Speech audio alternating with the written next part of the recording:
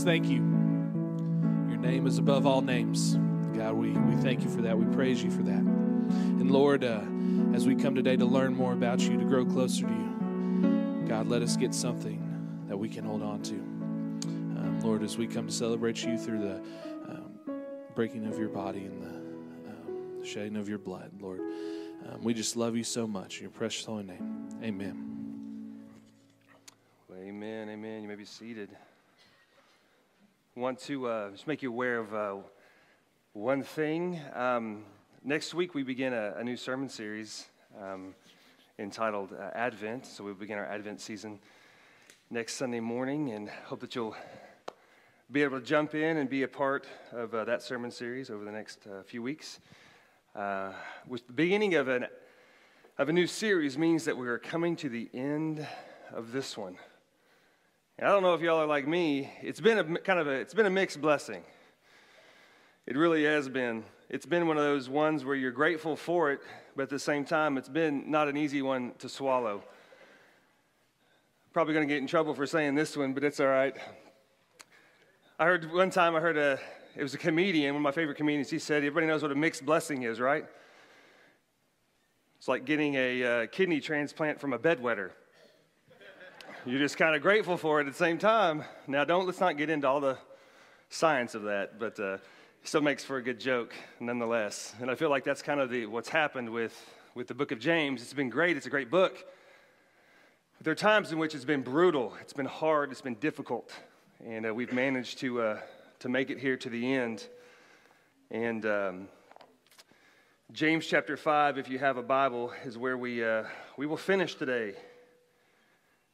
Verses 13 through 20. In 1990, the poet Stanley Kirk Burrell penned the words to a poem called Pray. In this poem, he talks about the difficulties of life. He talks about success. He talks about money. He talks about different hardships you endure. And he talks about death. And he goes something like this. That's word. We pray. Pray, pray. We got to pray just to make it today. I said we pray. Pray. Y'all know where I'm going. We've got to pray just to make it today. That's the lyrical genius, better known as MC Hammer.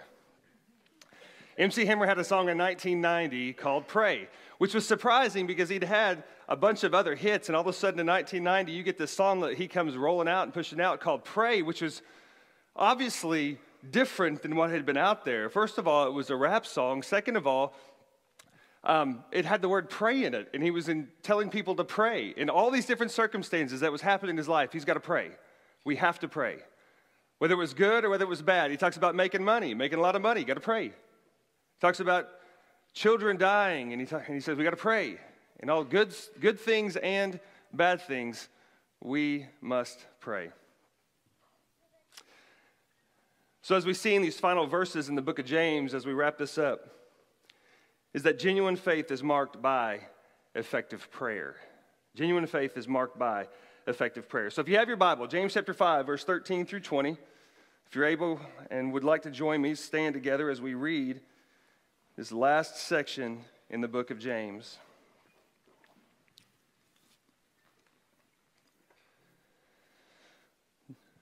James writes, "Is anyone among you suffering? Well, let him pray. Is anyone cheerful? Let him sing praise. Is anyone among you sick? Let him call for the elders of the church and let them pray over him, anointing him with the oil in the name of the Lord. And the prayer of faith will save the one who is sick, and the Lord will raise him up. And if he has committed sins, he will be forgiven. Therefore, confess your sins to one another and pray for one another, that you may be healed. The prayer of a righteous person has great power as it is working. Elijah was a man with a nature like ours, and he prayed fervently that it might not rain. And for 3 years and 6 months it did not rain on the earth. Then he prayed again, and heaven gave rain, and the earth bore its fruit. My brothers, if anyone among you wanders from the truth, and someone brings him back, let him know that whoever brings back a sinner from his wandering will save his soul from death and will cover a multitude of sins. Let's pray together. Father, we thank you for this morning. Lord, we do thank you for this book. And Lord, just how it's transformed and how it has changed us and challenged us.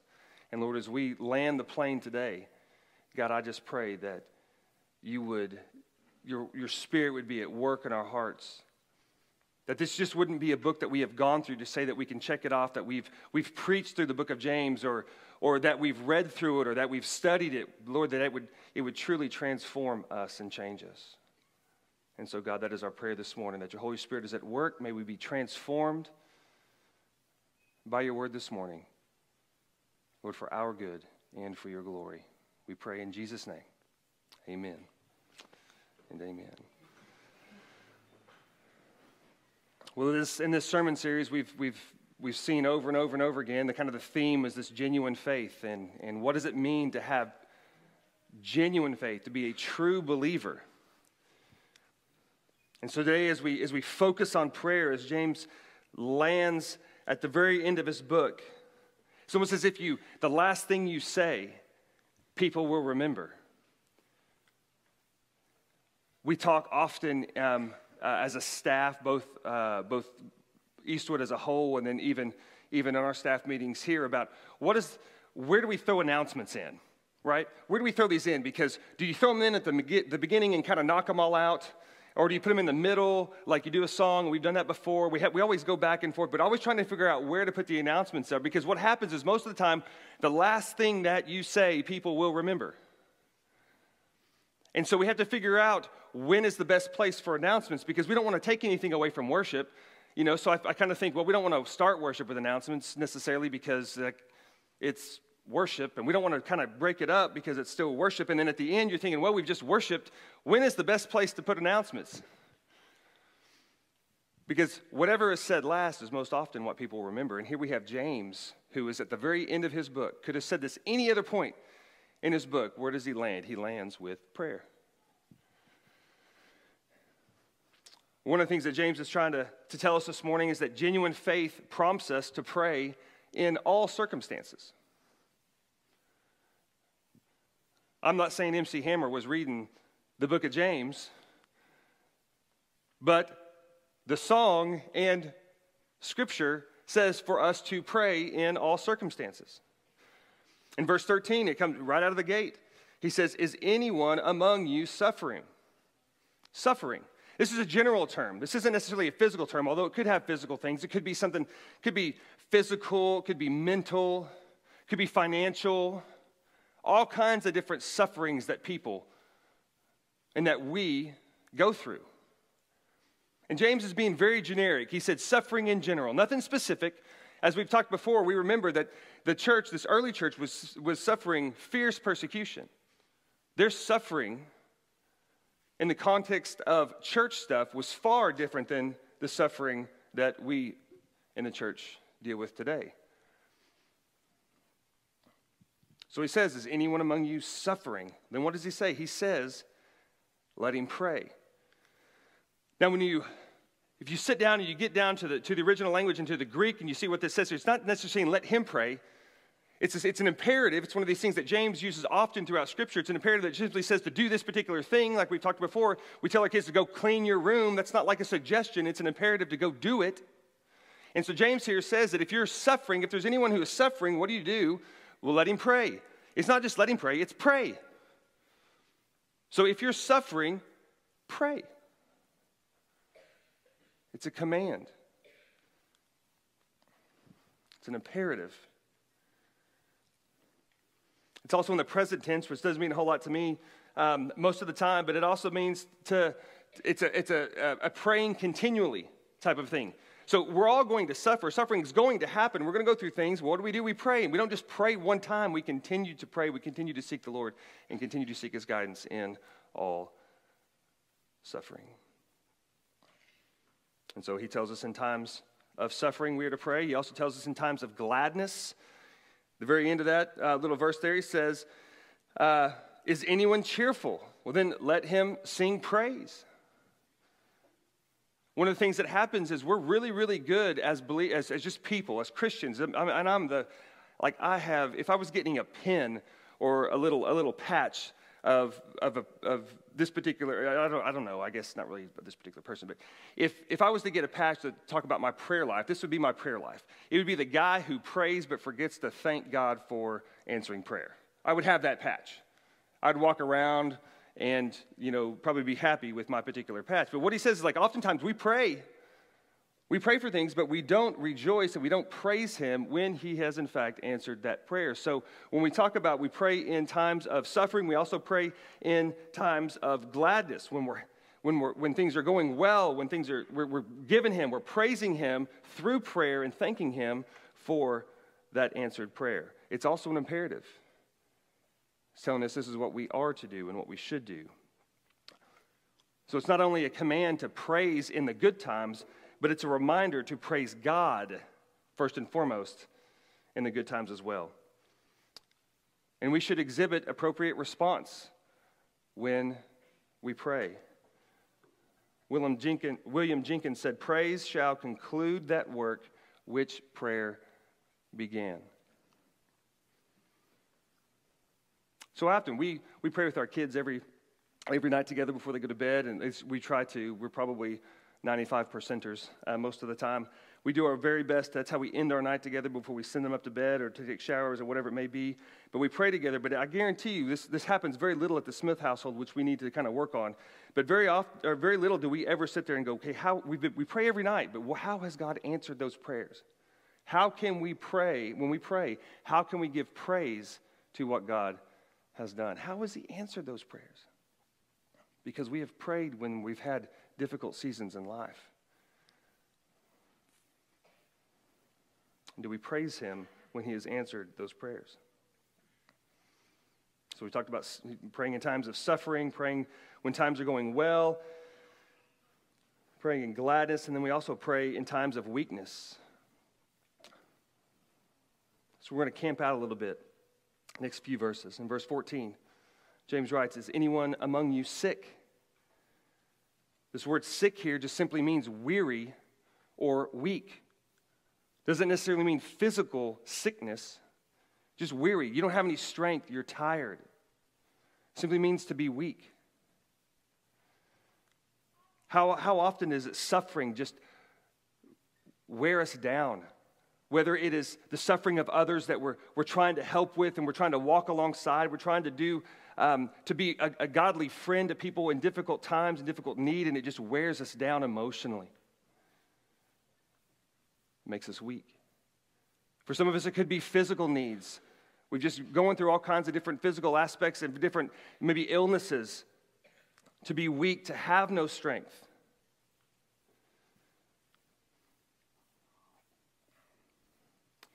But he says, if someone is weak, if someone among you is weak, let him call for the elders of the church.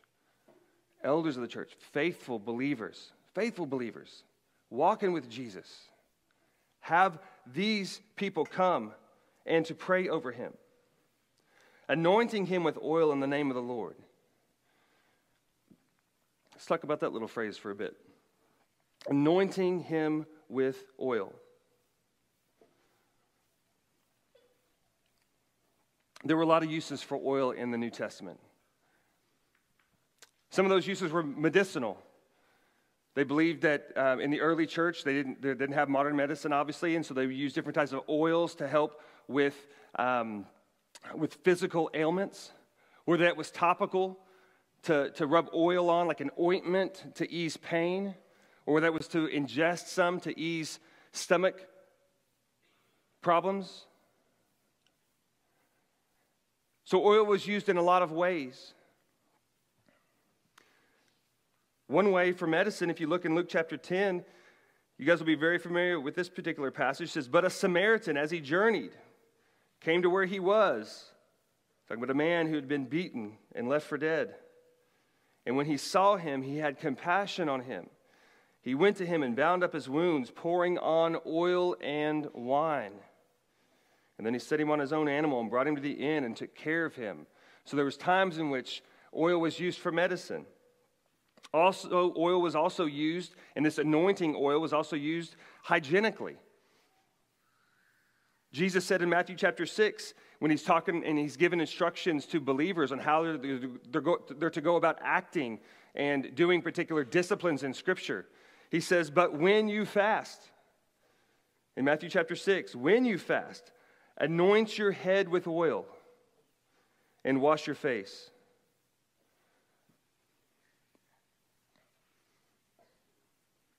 In Luke chapter 7, Luke writes, then turning toward the woman, Jesus said to Simon, do you see this woman? I entered your house.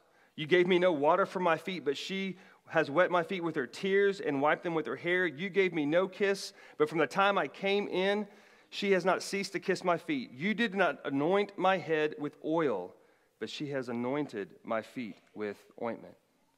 So there's all kinds of uses for oil in Scripture. The main thing we need to understand about the anointing of oil is that there's no power in the oil. There's no power in the oil. So when James says to come and have them anoint you with oil and pray for them, it has nothing to do with what the oil does. There's no special oil. You could use olive oil, you could use canola, you can use, essential oils, whatever it is, there's no power in the oil. Maybe avocado, but we'll go a different direction there, coconut. There's no power in the oil.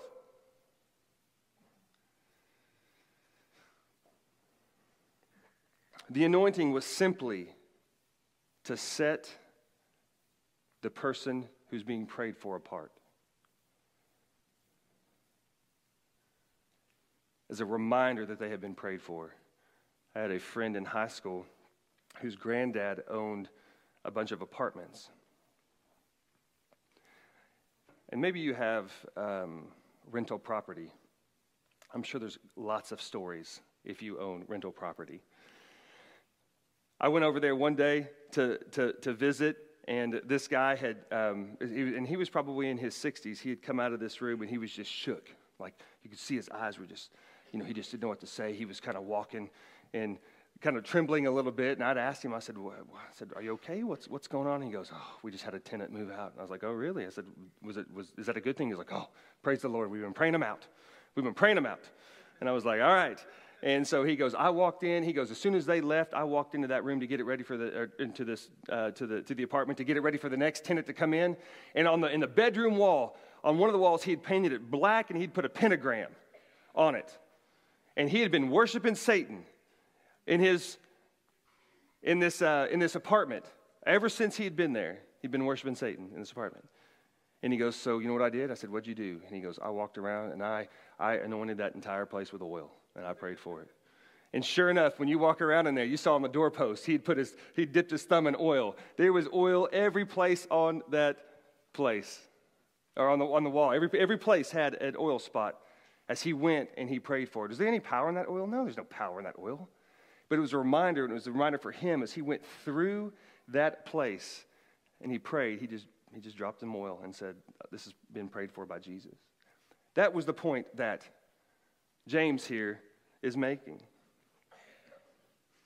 So the oil had zero healing power. How do we know this? Well, it's because of what James says next.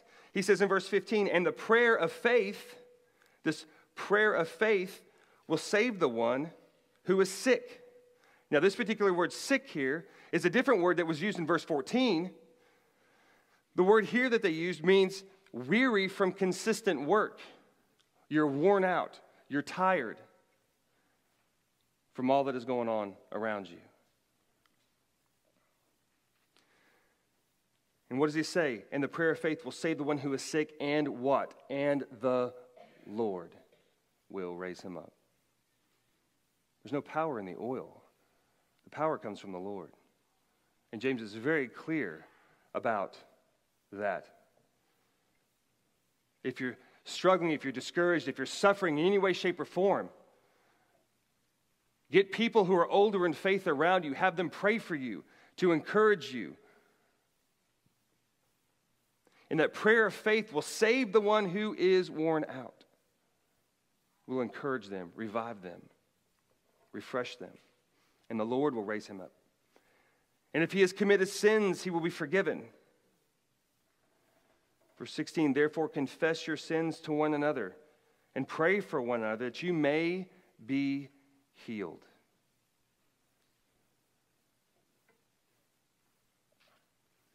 What does it mean to be healed? This particular context, it means to heal or to save one from the consequences of sin. It's our moral disease, not a physical disease. He's talking about a moral disease. What's the moral disease? That we're all born sinners. And so he says that you will be healed, you'll be saved from the consequences of sin. It can also be translated as restored. You'll be restored. Or more directly, to restore from sin and its effects. So therefore, confess your sins to one another and pray for one another that you may be restored.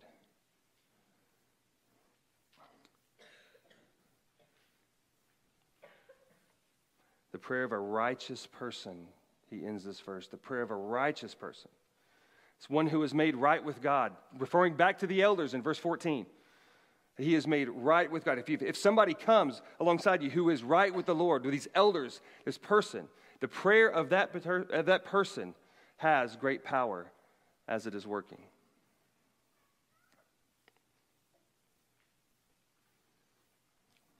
If you just jump back just a little bit to verse 15, it can be translated this way. It says, and the prayer of faith will deliver the one who is weary, and the Lord will raise him up. And if you go and you look at the entire verse, that little section there, verse 14 through 16, it can read like this. Is anyone among you weak in faith? He should call for the elders of the church, and they are to pray over him, anointing him with oil in the name of the Lord. The prayer of faith that will deliver the weary, and the Lord will raise him up. If he has committed sins, for example, if he is weak as a result of sin, or his sin has caused him to this suffering, he will be forgiven. It says, therefore, confess your sins to one another and pray for one another that you may be restored. So what is James? Is he talking about?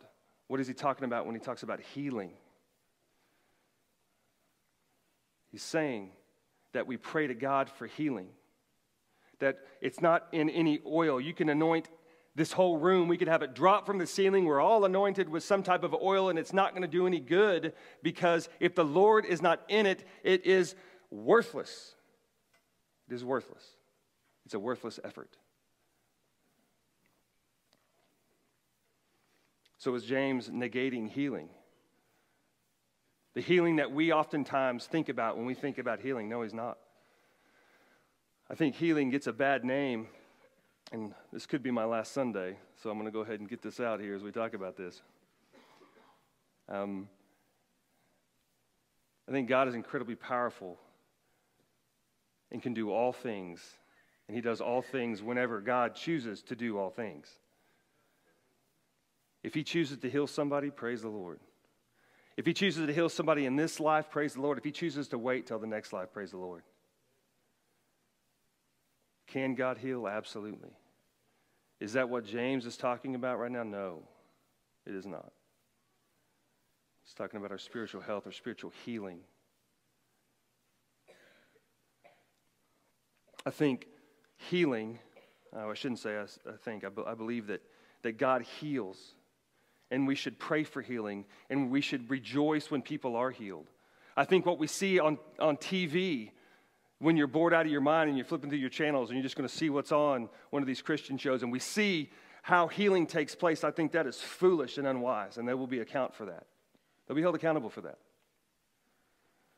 However, I believe that God heals. And you guys have had stories. I'm sure you've had stories as well. I stood right out here outside that door right there about 3 years ago and listened to a man tell one of our interim pastors at the time about what God had done in his life. Had been praying for healing physically for years. And he was sitting in his chair in his living room, and as he prayed for that God would heal his body of this particular disease, something came over him, and he can't even explain it, couldn't even utter the words to figure out what happened, but something came over him, and he knew that he'd been healed. And he went to the doctors, and sure enough, he'd been healed. It happens. I had 2 conversations this week with some people who had been serving overseas. Just this week. In the same area, same place. And about Christians, people coming to faith, and these lost people, pagan people, Hindus, coming to faith in Jesus. And you want to know how they're coming to faith in Jesus? It's because people that they know have been healed. Not by some oil they've been put on their head or on their hand, but by the power of God. And so when you ask these people how they came to know faith, we'll say, listen, my brother was sick and he was really ill. He was going to die. And these Christians came in and they prayed for him and he was healed. In my mind, it boggles my mind. Like, I'm pretty much a skeptic 98% of the time. That's how I live my world. I'm kind of like, I don't know about that. I don't know about that. But when you hear it from 2 different sources, 2 different days, like, how can you not but sit there and go, this is incredible. What else can God do to make his name famous throughout all of the earth? Because God still heals.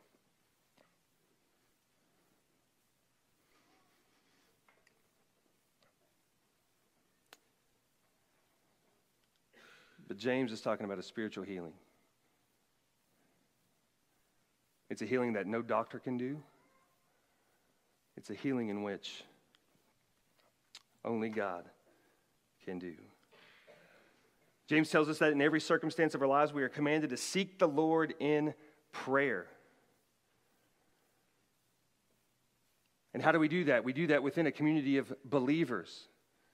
He says, if you're suffering, grab an elder, have them come pray for you. It's a community.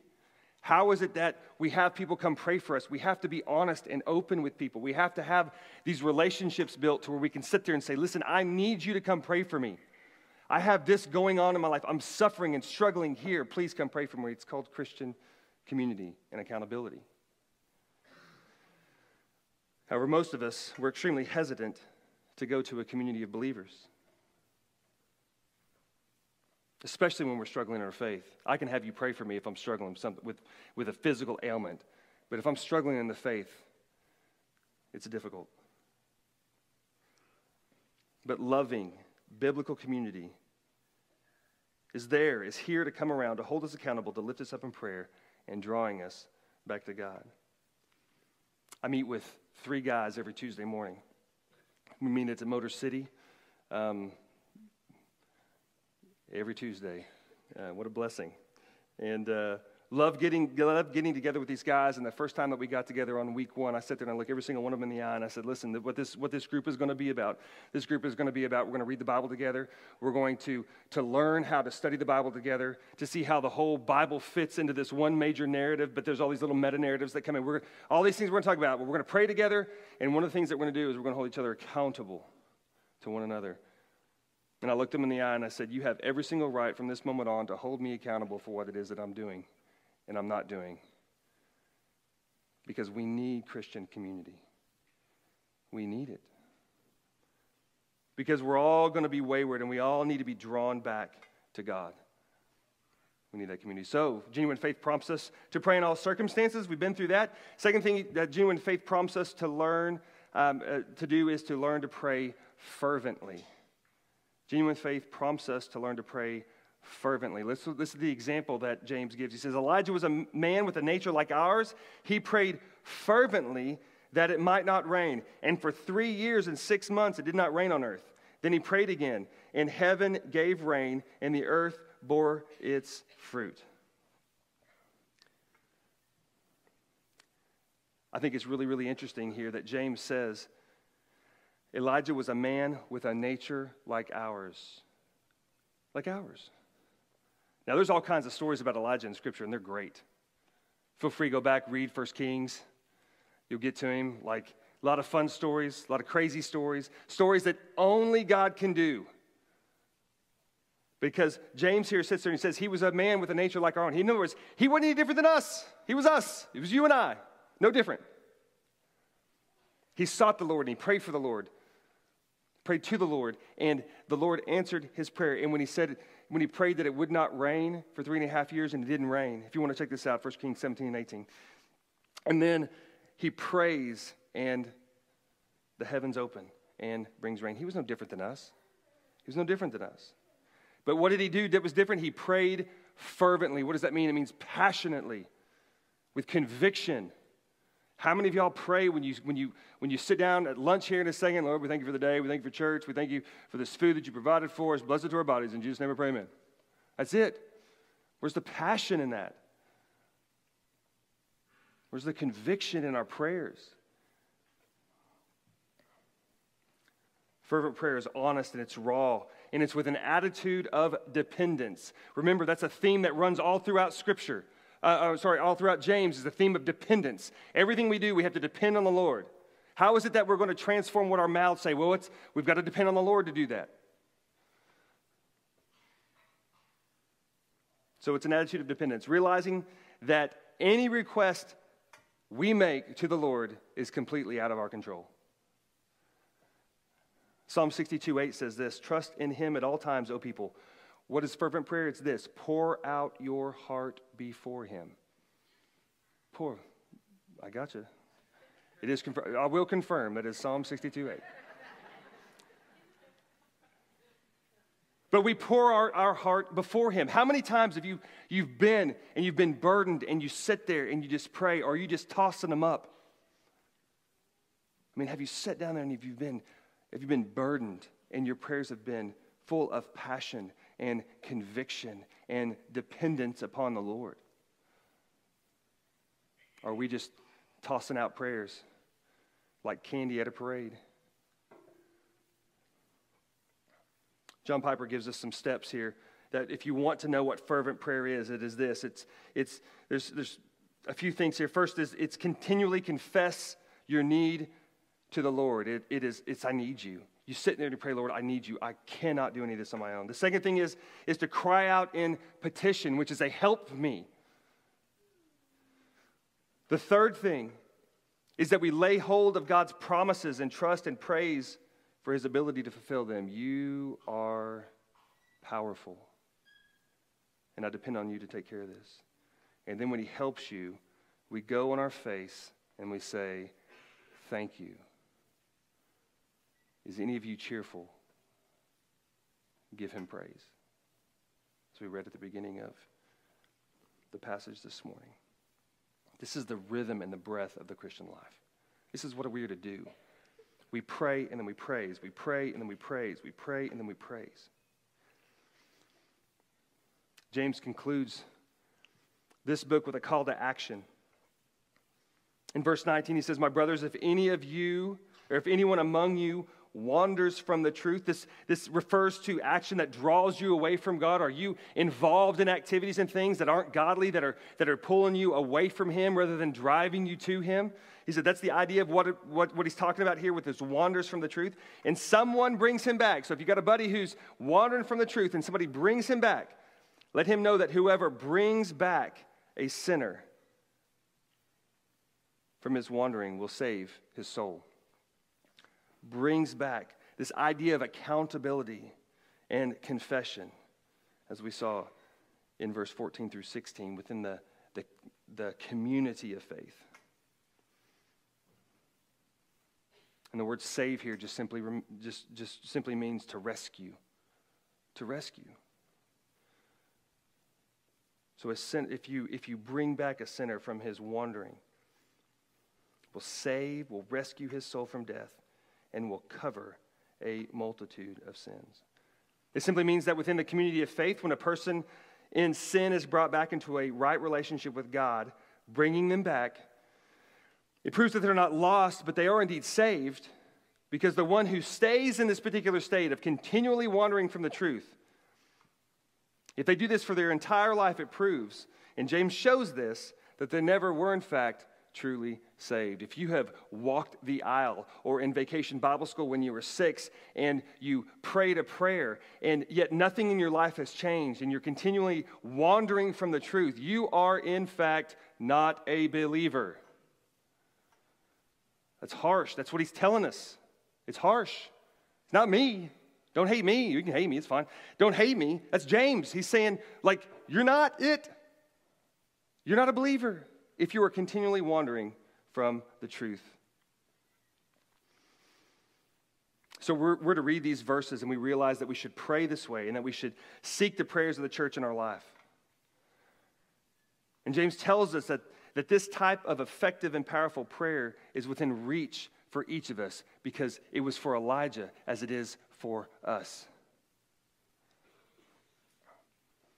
And we're to pray for one another. We don't simply talk about our brothers and sisters in Christ when discussed about what it is that they're going through. No, it's not that at all.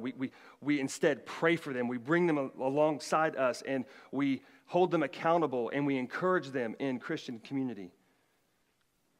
This is to be the practice that continually marks the life of believers and the church.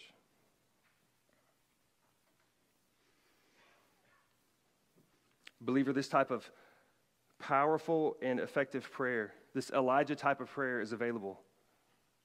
And it's available to us. Maybe you're here this morning as a Christian and you need to confess your sin.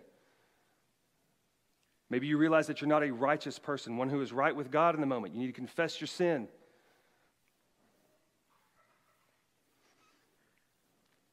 And be made right with God. Maybe you need somebody to pray with you about this. Maybe you need to have just a conversation. Pray for me. I'm struggling with life, and I'm suffering in these areas. Please pray for me. I need some encouragement. Maybe that's this morning for you, and we're going to have that time here shortly for you to do that. Maybe you're here today and you don't know Jesus. If you notice at the end of verse 20,